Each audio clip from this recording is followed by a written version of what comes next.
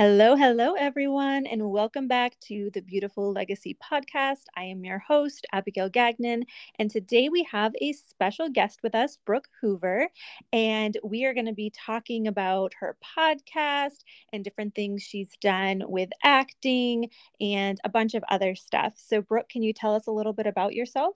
Yes. Hey, Abigail, thanks so much for having me. I am Brooke Hoover. I'm originally from South Louisiana, and I have been living in New York for over 2 decades. I am an actor. I also am back into stand-up comedy. I do improv and sketch comedy as well. And I have my podcast, Who's Dat Phat Girl, about my health journey of losing 100 pounds while dealing with polycystic ovarian syndrome. That's awesome. You do so much. That's super awesome. Thanks. And what made you decide to pursue acting in the first place? I think it was honestly because I was a super shy child. I was initially and still am into visual art, and acting was just kind of an unexpected release for I was an extreme introvert, which people do not believe, but it is true. And it was a way in which I could make my mom and my family members laugh, especially in hard times. I was like, oh, this feels good to make other people feel better because laughing is when you're laughing, you can't think or do anything else, or except for maybe sneeze or snort, but you're focused just on that moment. So that's why I love acting, especially comedy. That is really great. Yeah, I definitely think that there are probably so many actors and comedians and different things that are probably way more introverted than people would assume just because of their career, which I think is very interesting. Yes. And what was the process of becoming an actress and getting into that field and getting on to different TV shows? Like, what was that process like? Boy, I tell you, I started acting maybe when I was like 5 years old. And I'm telling you, my mom was definitely not a stage mom. She made all of my costumes. I have a whole one woman show about that, and my podcast is inspired by that. But she was just like, you do your thing, you have fun. So I was just in school plays. I got really like small parts. And oftentimes the parts were like 2 lines and I made people laugh, and I just like paid my dues. I did like a lot of grunt work. I wasn't in community theater, nothing like that growing up, but I said, I'm going to college to do this. So I got my BFA in acting in Long Island. And then I moved to Brooklyn and I started pounding the pavement, primarily doing theater. And that led me to doing improv and sketch comedy, which were some of my first paid gigs, which was great. But in general, there's no money in theater. And I'm like, what do? I started teaching children acting, and I hooked up with a manager and agent there. I got very lucky and I got into TV, film, and commercial that way. Again, I got very lucky, but I was also paying my dues, from an early age. And I joined the union, SAG-AFTRA, in 2008, again, just because of work begets work and getting more and more credits and all that. Mm-hmm. Would you say that you prefer doing like theater or being like in TV shows or movies or stand-up comedy? Oh gosh. So I always say I prefer whatever inspires me in that moment. What I love to do most is my solo shows. I have two, Wayward Souls and Phat Girl Costumes. And those are both a combination of storytelling, a little bit of TED Talk, and a little bit of stand up. That's my favorite forms, are the solo shows. But I I really do love theater. There's nothing quite like live theater. I love all the forms, it's just so hard to choose. But yeah, there's nothing like live theater. Yeah, I was in a play a very, very long time ago. I think I was like 7, but that's the only one I did. I am not very introverted, but when it comes to stuff like that, I get very shy. Like if I'm telling a story to somebody and then there's a group of people that form around me, like I am, it's fine. I don't care. There could be 100 people around me. It doesn't bother me. But if I were to get up and start talking and everyone's looking at me to start with, that's when it is totally out of my comfort zone. Wow. But you have a podcast, so I think you're doing great. But I get what you're saying. It's a different format in a sense, but you're still doing it like for more than hundreds of people. So I think that's great. So kudos to you. Thank you. And with the comedy show, do you go and try and book places, or do people come to you and ask you to come to do your show at their wherever you are doing your comedy show? Ah, that's the dream when they just come to you. It's a little bit of both. It's actually the funny thing when I recently got back into stand up, the reason I did it is because a friend was doing it for a fundraiser. So it was essentially like a charity event, and they asked me, but usually I'm the one who's having to like, beat on doors and beg. But then you start to know people, and through doing even open mics just recently, I've been asked, hey, can you come and do this show? So it kind of like works both ways. Hmm. That makes complete sense. And when it comes to movies and shows, what would you say your favorite project that you've worked on is? Oh gosh. Okay. I have a lot for different reasons, but one of them that stands out is a show on HBO. It's no longer on air, but it's called High Maintenance. That was super fun. What did you enjoy about that? I haven't seen that. So I went in, I auditioned for it as a hand model because I do have experience as a hand model as well. That's something else that I do, hand model, hand doubling. And they legitimately wanted an actor who had hand model experience because they're very specific. This particular episode was an ASL episode. So we had a hearing impaired actor in the show, and we also had Martha Stewart, as in the real Martha Stewart. And it was just such a funny dichotomy of, the ridiculousness of Martha Stewart land, if you will, like how we were making fun of it. The ASL actor Dickie, how he was just like going nuts trying to like live up to Martha's, standards. And Martha was like making fun of my hands. The director, creator, writer, he was there on set. He was wonderful. The director of photography, she came up to me at the end and it was like, that was so funny. Like it was just very collaborative. And at the end of the day, like I maybe ended up in like 30 to 45 seconds of footage, but the whole day of itself was just so much fun because you're working with so many talented people. And Martha Stewart is one of my icons. Like I love this lady. That is so awesome. That sounds like an amazing time. It was Uh, fun. yeah. So, what would you say would be your least favorite that you've worked on? Well, we have to sign, oddly enough, we had to sign a contract for this specific show that we would only say positive things about it. Which is like, when I signed that contract, I was like, whoa, this is specific. But I will say this, I won't say the name or any giveaways. There are some shows that are created and they're just a factory. They're just there to boom, let's shoot it, let's go, and on to the next. Mm-hmm. And that's what you do to like pay your rent, to pay your mortgage, to pay your bills. And yay, it's fun. Yay, you're on set. Yay, you're around stars. Yay, you're getting your makeup done. But it was not a very good experience. The director was quite dismissive, didn't even know my name. The makeup artist was very rude to me as well. Like, in fact, I was like nearly traumatized. And it's also like, but wait, you have to memorize lines. It was super hot. I'm like sweating my makeup off. So that particular situation was not so wonderful. That was just a paycheck. Mm-hmm. Mm-hmm. Yeah, that would definitely, if that was all you were doing, would probably be very draining really Yes, fast. that's the word, draining. Yeah, that does not sound like a fun time. Would you say who is your favorite person that you say that you've met when you're doing certain shows? Is there a particular actor or actress that you really enjoyed meeting?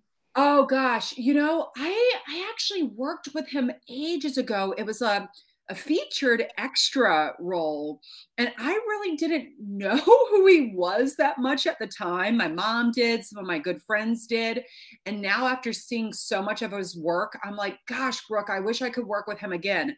Jason Bateman. From the Switch movie. Yes, he was so fantastic, as was actually Kristen Wiig, too. I worked on something with her called Revenge for Jolly. It was one of her friends had written it at the time. And that was also a featured extra role, too. But I portrayed like her bridesmaid. We got to know each other for 3 very long days. Those two people are just very wonderful, as was Chris Maloney from Law and Order. Actually, all the Law and Order people are very friendly. That is super awesome. Yeah, The Switch is one of my all-time favorite movies. I literally just watched it the Wow. other day too. That's one of my favorites. And too funny, I'm actually watching Law and Order SVU now, and I've never seen it. I've seen like bits and pieces of it, but I was like, you know what? I'm gonna like actually sit down and watch this, which I can't watch more than a couple episodes at a time Oh, just yeah. because it's so intense. Yes. But it is a really good show. It will take me a very long time to get through it though, because I Yes. can't watch very much, and there's like 25 seasons. Yes. It will take you a long time to get to the seasons I'm in. I think it's like season 12 and season 14, but you'll get to it. But yes, it's very dramatic and traumatic, triggering, subject matter. Yes. They do it really well though. I think Yes. that I like that they have, while they do show and detail certain things, I really like that a lot of it is trying to get justice and whatever. And it's not, most of them are not too graphic or detailed where it's too much. But once Right. you watch multiples in a row, I'm like, okay, I need a break now. Exactly. And switching gears, so what would you say, like, was your body image something that you struggled with prior to Hollywood? And like, how did acting and doing that kind of stuff impact your body image? Oh, wow. Great questions, Abigail. So, my body image issues started, I think, because I grew up in the 80s. So, it was all about being skinny, all about the diet fads. But I grew up in South Louisiana, and it seemed like everyone that we were around, not my mom is like definitely not your stereotypical Southern mom, but everyone was like, perfect hair, perfect outfit, super skinny. And I was like the super chubby, curly haired, frizzy haired girl wearing crazy outfits. And I was also in dance, and I was never in beauty pageants, but dance, especially, I think all over this country, but especially in the South, is very much like the beauty pageants. Like, you have to be skinny, you have to be perfect, you have to look a certain way. So that made it very hard. And acting, comedy was when I realized, hey, I'm not the pretty one, I'm not the skinny one, but I'm the funny one. So this is my outlet.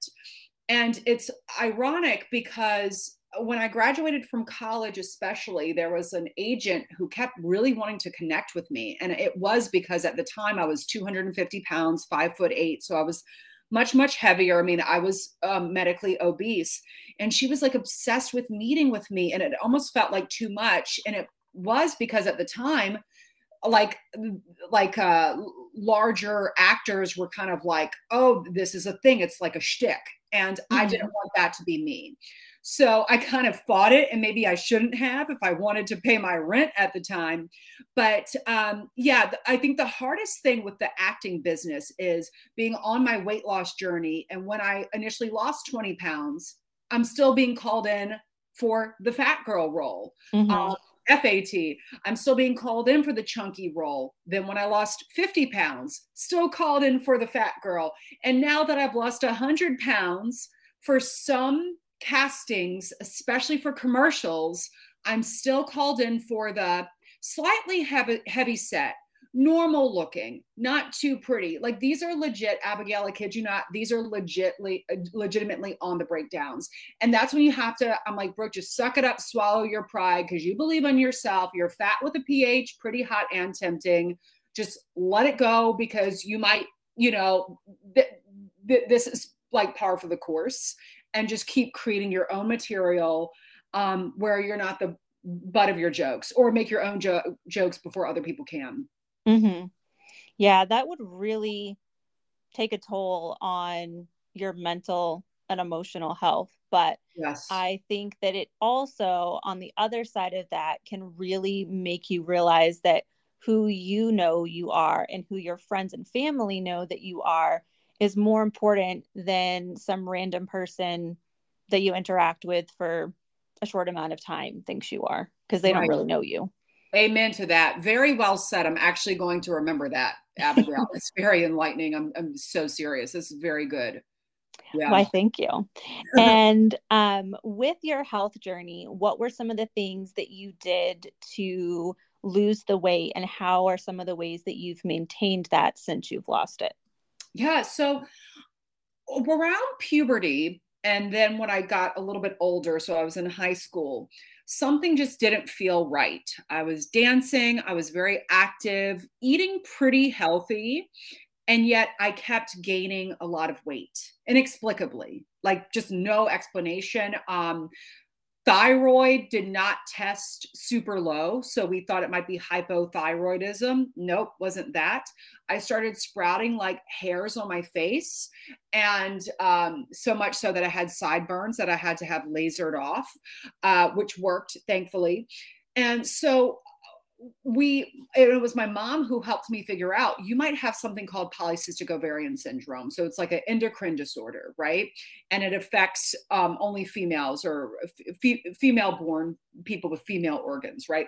So a doctor officially diagnosed me with that, put me on prescription meds. But my mom also said, look, Brooke, prescription meds are good, but I did some more research, and there's something called the South Beach diet, which is basically the principles of a Mediterranean lifestyle. I don't like to use the word diet anymore, right? So basically, lean meat, good healthy fats, from like olive oil, coconut, and low on refined sugars, low on white carbs. And that lifestyle plus walking a lot, in the city, and exercise has really helped me, and every time I would hit a plateau, I would rethink it, but really focusing first and foremost on let me get healthy as opposed to I've got to lose weight. And that's when everything started connecting, but also when I was regulating my hormones, and now I'm no longer on any prescription medications. That is amazing. That's so awesome. Thank you. And with the balancing your hormones, what are some of the things? Was it just different things that you were eating and doing that helped with that? Or are there certain like natural like supplements or things like that that helped you? Great question. So the doctor had prescribed me on metformin, spironolactone, aka aldactone, and a birth control pill. I was on those for like 3, 4 years. And then a switch to a different birth control made me faint one day. And that's when I said, enough with these pills. I'm just like at like kind of a plateau and a stasis here on all different levels. Enough with the prescriptions. And I found an acupuncturist, and I sought out acupuncture, as well as I really honed in on my diet, the Mediterranean lifestyle even more.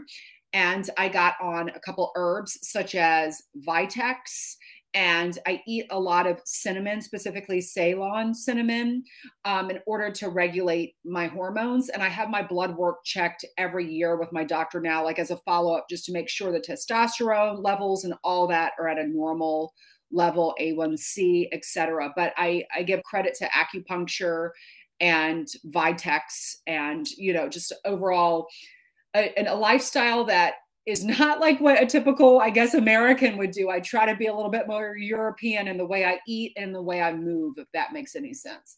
Mm-hmm. And with the acupuncture, is that something that you do like on a weekly basis, monthly basis? What have you found works for that? Do they recommend a certain time frame? Because I've never heard that for hormone balancing before. Oh, that's a great question. So I go every week. My goal is to at least go twice a month. But my goal is once a week, especially when I'm fixing to start my, so when the cycle is coming on. So Mm-hmm. you have a lot of forces with you helping you, if that makes like any sense, like to say it like, like like a random way. So acupuncture, it moves your chi.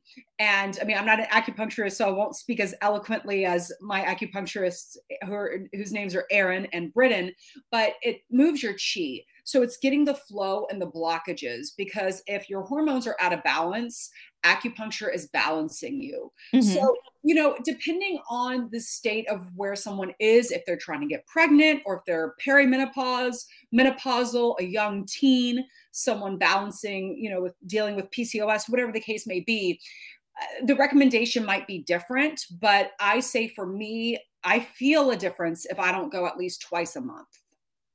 That's really interesting. I know that I've done acupuncture in the past for like my back. And Yes. when I did it for that, there were a couple of times I went when I was on my period and they put it to help with my cramps and it helped so much. I haven't Yes. been in a very, very long time, but I didn't think about the fact that that partly could be balancing hormones. And that's really interesting. And with the other kind of cinnamon that you were talking about, I didn't realize there were different kinds of cinnamon. Where do you get the type of cinnamon that you use? Is it just the normal cinnamon in the store?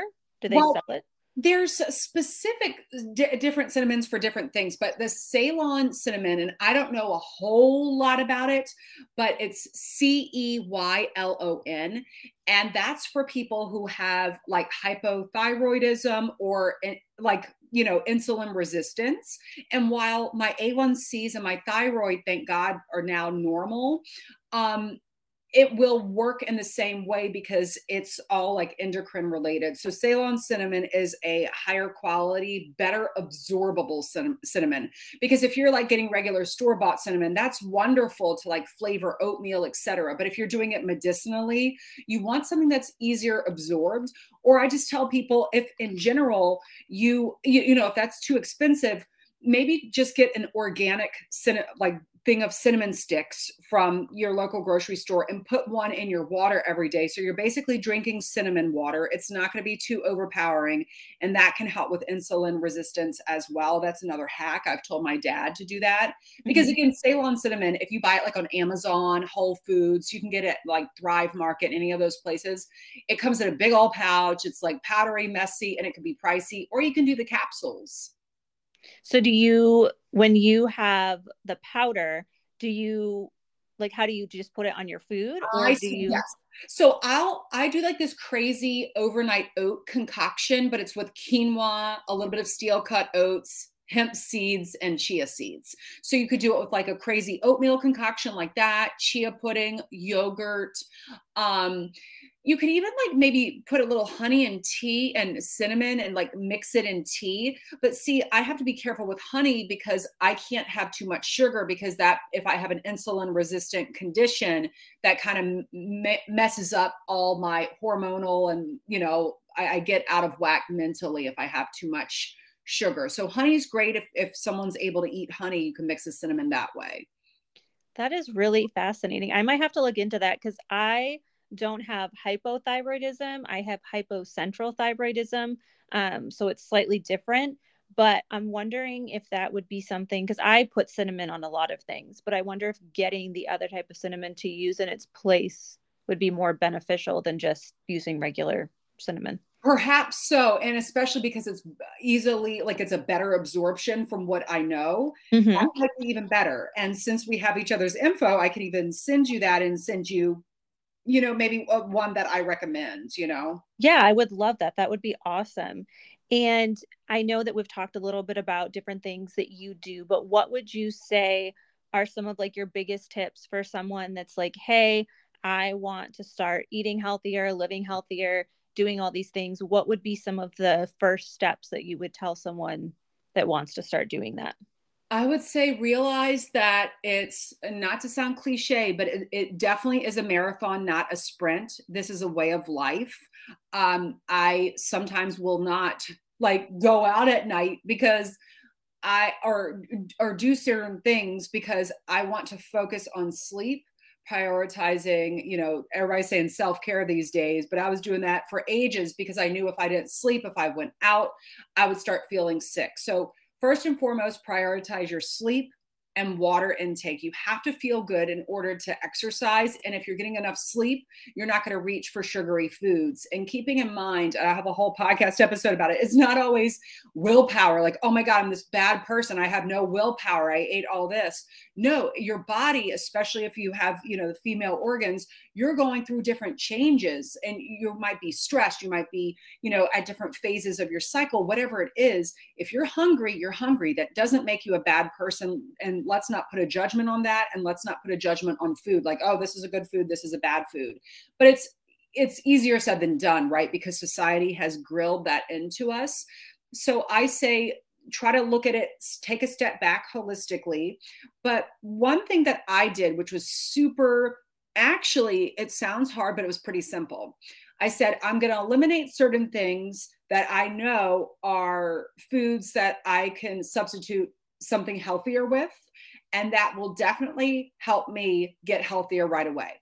So what I did was, and I'm not Italian, I know for Italian people this might be a lot harder, I got rid of white pasta. I said, no more white pasta. I ate a lot of pasta and I got rid of it. I only eat I started doing whole wheat pasta, and now I just do chickpea pasta, or I spiralize zucchini. I also got rid of no fruit juices. I said, I will not drink my sugars. So I'm even still careful with smoothies or green juices, to be very mindful of food that says it's going to be healthy, but then it might have like 15 grams of added sugar in granola, for example. So just looking at those things, and I substituted juices with, I drink a lot of water, I drink a little seltzer, and I drink a decent amount of herbal tea.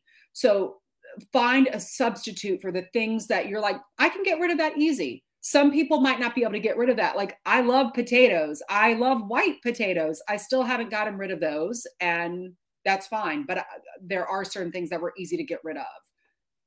That is really good advice. And I think one of the things that I've done, not that I normally would have a lot of things that would have different things like high fructose corn syrup or dyes in them. Mhm. But when I was at my sickest with some of my chronic illness stuff, it was so much easier just to get store-bought packaged things that I could just easily make, like the sloppy Joe mix at the store, for example. And Mhm. when I started feeling better, I went through everything in our cupboards and made sure that I could substitute things without the high fructose corn syrup and find easy ways. Like with the sloppy joes, I came up with my own thing and made them, and my husband says that they taste even better than the can, but like enough that he's like, oh, I can totally like tell that this is like a great substitute and whatever. And I think that those small changes can be so easy to make, and they're not always more expensive. Like, you may think like, oh, if I get the like organic brand, like organic ketchup, or the ketchup that has real sugar in it, it's going to be automatically more expensive, and it often isn't. And Right. so I think that that is one thing that some people, it would just be so easy to do. Just go in your cupboard and find those type of things, or like your coffee creamer, switch to a brand that doesn't have a bunch of added things. Like, I use the Chobani creamer and I love it because it's just cream and sugar and like chocolate or whatever the flavor is, and that's it. Right. No oils. Oh, those added oils and all that are just, not good either. Yes, exactly. And I think like obviously some things in moderation. Right. Right. And I think not feeling guilty about that, but at the same Amen. time, if I can make my 1 or 2 cups of coffee a day healthier for me, I might as well. Exactly. I totally agree with you. And you're right. Everything in moderation, including moderation. But you're so right. If you're going to be doing something every day, look for a healthier alternative. Yes.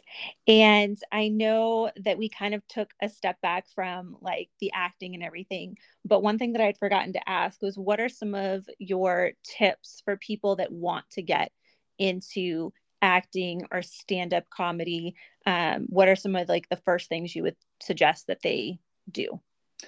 Oh wow. So I would, it depending on it's going to vary based on your age, obviously, and even experience level. But first off, depending on where you're located, look at your community theaters, look within your community. It's very funny. Like, I grew up in Baton Rouge, Louisiana, but we would also spend a lot of time like in the Highlands, North Carolina area. Very, very small town, beautiful town. And my boyfriend and I were there like a couple years ago, and I saw that they have an improv troupe. And you're like, what? Like, I wouldn't think they would have an improv troupe, but that's a very small town with an improvisational comedy troupe. Reach out to things like that. Look at your local, community centers, see what they might have acting wise. If you want to work with a coach or somebody like that, I also do acting coaching if anybody wants to, talk to me privately. But I do say it's best to be in a group class of some sort initially. Even I know a lot of people have gotten involved like with church performances. That's great. Stand-up comedy, open mics, just go to those open mics at the bars, at coffee shops. Hey, if you live somewhere and, you're good friends with somebody who is a barista at a local coffee shop, maybe talk to them and say, hey, can we start doing an open mic here? And put your feelers out on Facebook, get a couple guitar players, get some stand-up, like try. The biggest thing that I'm always about is make it work, even when you feel like you can't, doing that. But there's a decent amount of acting classes online as well. I studied with them in person, but I'll give them a shout out because they do have online classes. MN Acting Studio, and that's M as in Matt, N as in Newton. So they're a great place to start, but there's a lot of acting studios that are virtual now. One of my friends, Joe, also does it. So I'm always happy if people want to reach out to me and ask me for specifics. But yeah, I say there's a lot of different ways. You just have to kind of search. That's awesome. Yeah, I think that there is so many different places that you can get connected. And when you make the right connection, it can open up so many doors. For example, with the Marco Polo community, like ambassador program that I was a part of, I then joined a community group for podcasters, which then led me to the podcaster group for finding guests for your podcast and being a guest on a podcast, which is how I got connected with you. So I think that there's just so many different things that, like, if you just join the right thing, and it may take a little bit to figure out what that thing is, just one good connection can open up so many more connections that you may not have even thought possible. You're so right. Yeah. And with your podcast, I know that we've mentioned that a couple times. What made you decide that you wanted to start a podcast? Well, it kind of like it was an idea during the pandemic. So it was based on my solo show, Phat Girl Costumes, which is about my body image and self-acceptance journey told through tales of Halloween costumes that my mom made me. And, a couple of my friends were like, Brooke, you love telling tales. The pandemic's going on. You can't really do your show right now. Now is not the best time to pitch a theater show when no one wants to go to the theater because everybody's terrified of COVID. Why don't you start like doing a podcast? And I said, everybody's doing a podcast. And they're like, yeah, well, just do it. It doesn't cost anything. I already had the microphone, I already had everything for doing voiceover. So I had everything already. So that's kind of how it began. It was based on my solo show. And now I'm in the third season. Actually, third season premieres on January 15th. That is so awesome. And I think like with that, part of why I almost didn't start a podcast was like so many people have a podcast, and I also do not have like my name out there in any way.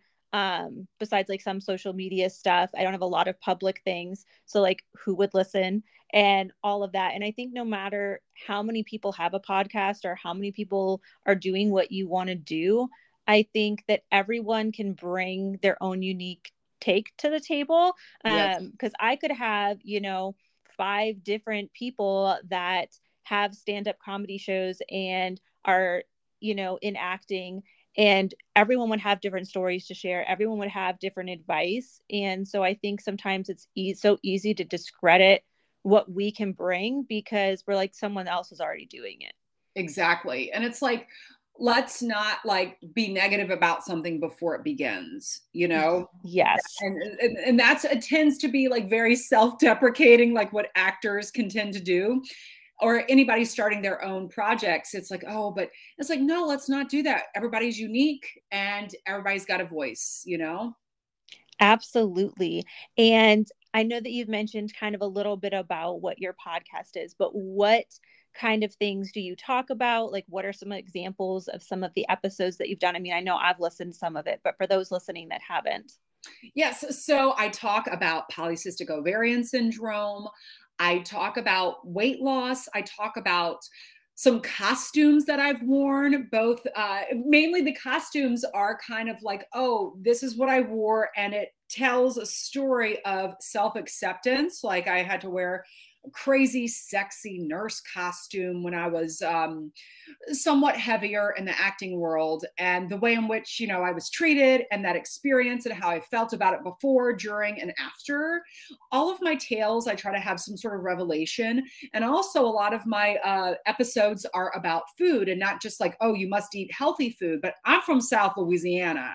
So we have some really awesome comfort food. So it's about how food can have a place, and it doesn't have to be, oh, this is a bad food, you know, just because king cake is nothing but sugar and white flour. But if it tastes like home and makes you feel good, coming to terms with making a quote unquote bad food that is also a comfort food feel good, and rechanging like like the thoughts on how we interact with food through my Louisiana childhood and Southern childhood foods.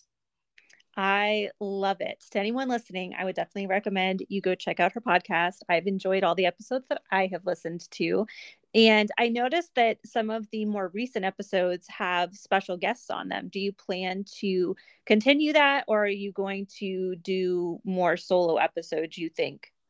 Well, the special guests were kind of like a recent-ish thing, because I was like, oh, I think this is a good way. Number one, I can't, you know, just do it on my own forever. And I think it's great to have different perspectives. I'm like, are people sick and tired of listening to just Brooke talking?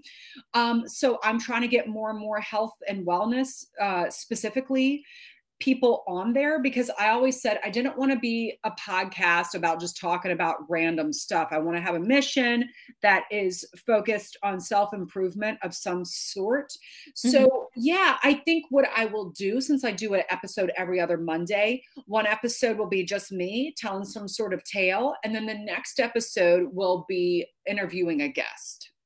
That's really awesome. Are you finding these people through different people you already knew, or are you finding them through like different groups on Facebook or whatnot?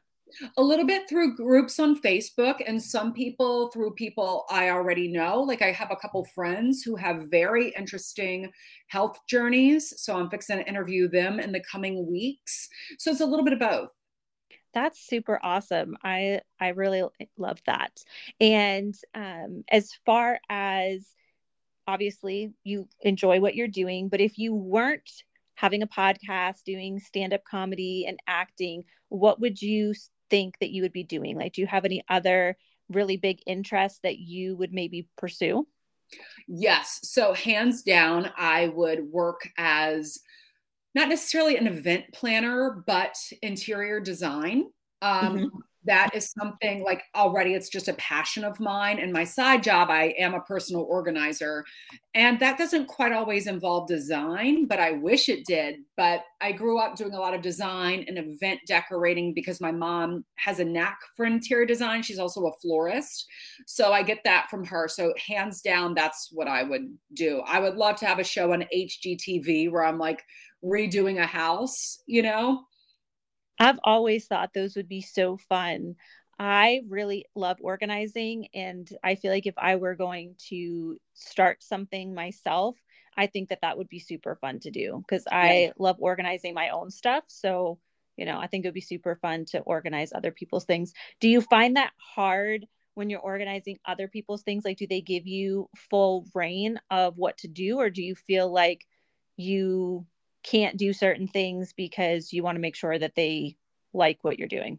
That's a great question. That's actually You're so spot on. So I wish they gave me full reign, and they don't always. And that's what's hard. And a lot of it is a negotiation or a relationship building for them to trust me that, hey, you're going to love it. Like, and it's like little by little, piece by piece, you're going to love it, but you got to give me the reins a little bit. Or like even when my mom used to design flowers and people would come in and try to tell her exactly what they wanted, she would say, hey, let me do it. You're going to love it.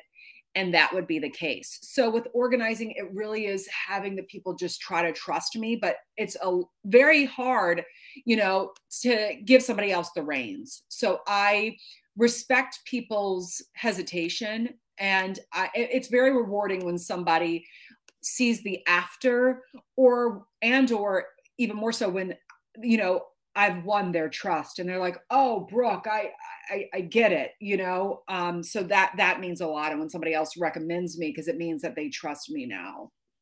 That's really awesome. I think that would be the hardest thing of doing that, is wanting to be able to, just go in and do what you need to do and have like creative, what's the word I'm looking for? Freedom, liberty. Yes. Creative freedom. And then feeling like you have someone looking over your shoulder and trying to, like the act where people will put out their hands and you can't see your hands and they'll be doing the thing for you. Kind Yeah, of like that. And that I feel like would be really hard, because it would be like, you hired me to do this and I can't do my job if you're trying to take over. exactly. And is there anything else that you can think of that we haven't touched on that you would like to add? I think we touched on a lot. You asked so many great questions. I feel like you know me based on the questions you asked. So I really appreciate you listening to my podcast and like learning about me, and that feels great. Like this has been a very fun experience. I'm so glad to hear it. Yeah, I definitely try to make sure that I either listen to other people's podcasts or not be a stalker, but like if if I'm on their social media, like look at some of their most recent posts of different things that they are interested in or whatever, so that I can make sure that I don't come across like someone who knows nothing about them if I'm going to be talking to them. Yeah. No, that's great. I've had a great time talking with you, Abigail. It's been a lot of fun. I've had a great time talking with you as well. And as far as social media goes, and I know that you said that you do some one-on-one stuff with people, but where can people find you or get in touch with you? Yeah, so on social media, I should have never picked this Instagram handle because it's so difficult. It's Brooke Hoover, which is my name, BROOKEHOOVER, but you're going to substitute the letter O with the number 0. So those O's in Brooke are zeros. That's very complicated. Or you can always just email me at contactbrookhoover@gmail.com. And my website is brookehoover.com. That's BROOKEHOOVER. Awesome. And with the podcast being Beautiful Legacy, I like to ask all my guests, what kind of legacy do you want to leave and why? Wow, that's a good one. I want to leave a legacy where people feel better about themselves without having to have done anything miraculous on the grand scheme, anything newsworthy. I want people to just feel better about themselves by just being, because I think there's so much pressure out there to be this or do this or be productive. And it's hard enough to just get by. So I just want people to feel better and to laugh. I'm fixing to cry, Abigail, because that's a beautiful question that you asked. But yeah, that's what I want to do. I love that. I think as somebody who has a very hard time just being and feeling like I always have to be doing something, and if I even just go the whole day without doing something productive, I'm like, I just need to like do a couple dishes or Yeah. wipe down this counter, because I like it's so hard. And one thing that I try to remind myself of is that doing more cannot increase my worth. So doing less can't decrease it. Yeah. And sometimes I have to tell myself that 100 times a day when I'm trying to rest and be like, you know what? Your worth isn't going to decrease by you sitting here. So just sit Yeah. and stop trying to do too much. Right. And I definitely, it's not an easy thing to do, but that is something that I'm hoping as this year goes on that I can continue to work on and get better at. And what would you say you are doing currently to make that legacy happen? I am working on, well, I have the podcast and I'm just trying to create material. It's really my goal to make people laugh because laughter makes you present in that moment, and to also be real about my own journey, my own struggles, so someone else doesn't feel bad about theirs. Like, I think the more people can say, hey, we're human and we're messing up and we're messy about it, and that's okay, then the better people will feel. Because, I grew up in a time period where perfection was king. And I think we need to move away from that. So I'm definitely like, you'll see like a lot of my videos, I don't have makeup on. I'm in my closet, for God's sakes, and it's fine. Yes, I absolutely love that. I love wearing makeup. I love doing makeup lives and like doing my makeup, doing fancy looks and creative looks. But over the last year, I have started to realize that it's okay not to. Like, I used to feel like I could be okay not wearing it every day or not wearing it going to the store. But if I was going to be going somewhere like a family gathering where I knew people were going to be taking pictures of me, I'm like, I need a full face of makeup on. Hmm. And well, yes, I do enjoy it still. The freedom that comes from realizing, if someone takes a picture of me looking real and authentic, then that's okay. And that's honestly in some ways better, because if somebody were to look back on these pictures, they would see the real me. Not to Yes. say that you're not really you if you wear makeup, but you know what I mean. Right. Not feeling like you have to, like it being like Yes. an artistic choice. I'm going to do a fun look today. I'm feeling a certain vibe today, but not being like, I must wear makeup or else type of thing. So I totally feel you. Yes, absolutely. And I really appreciate you giving me some of your time today. I've enjoyed chatting with you. And to all of our listeners, as always, you are loved, you are worth it, you are priceless, and I will talk to you all later.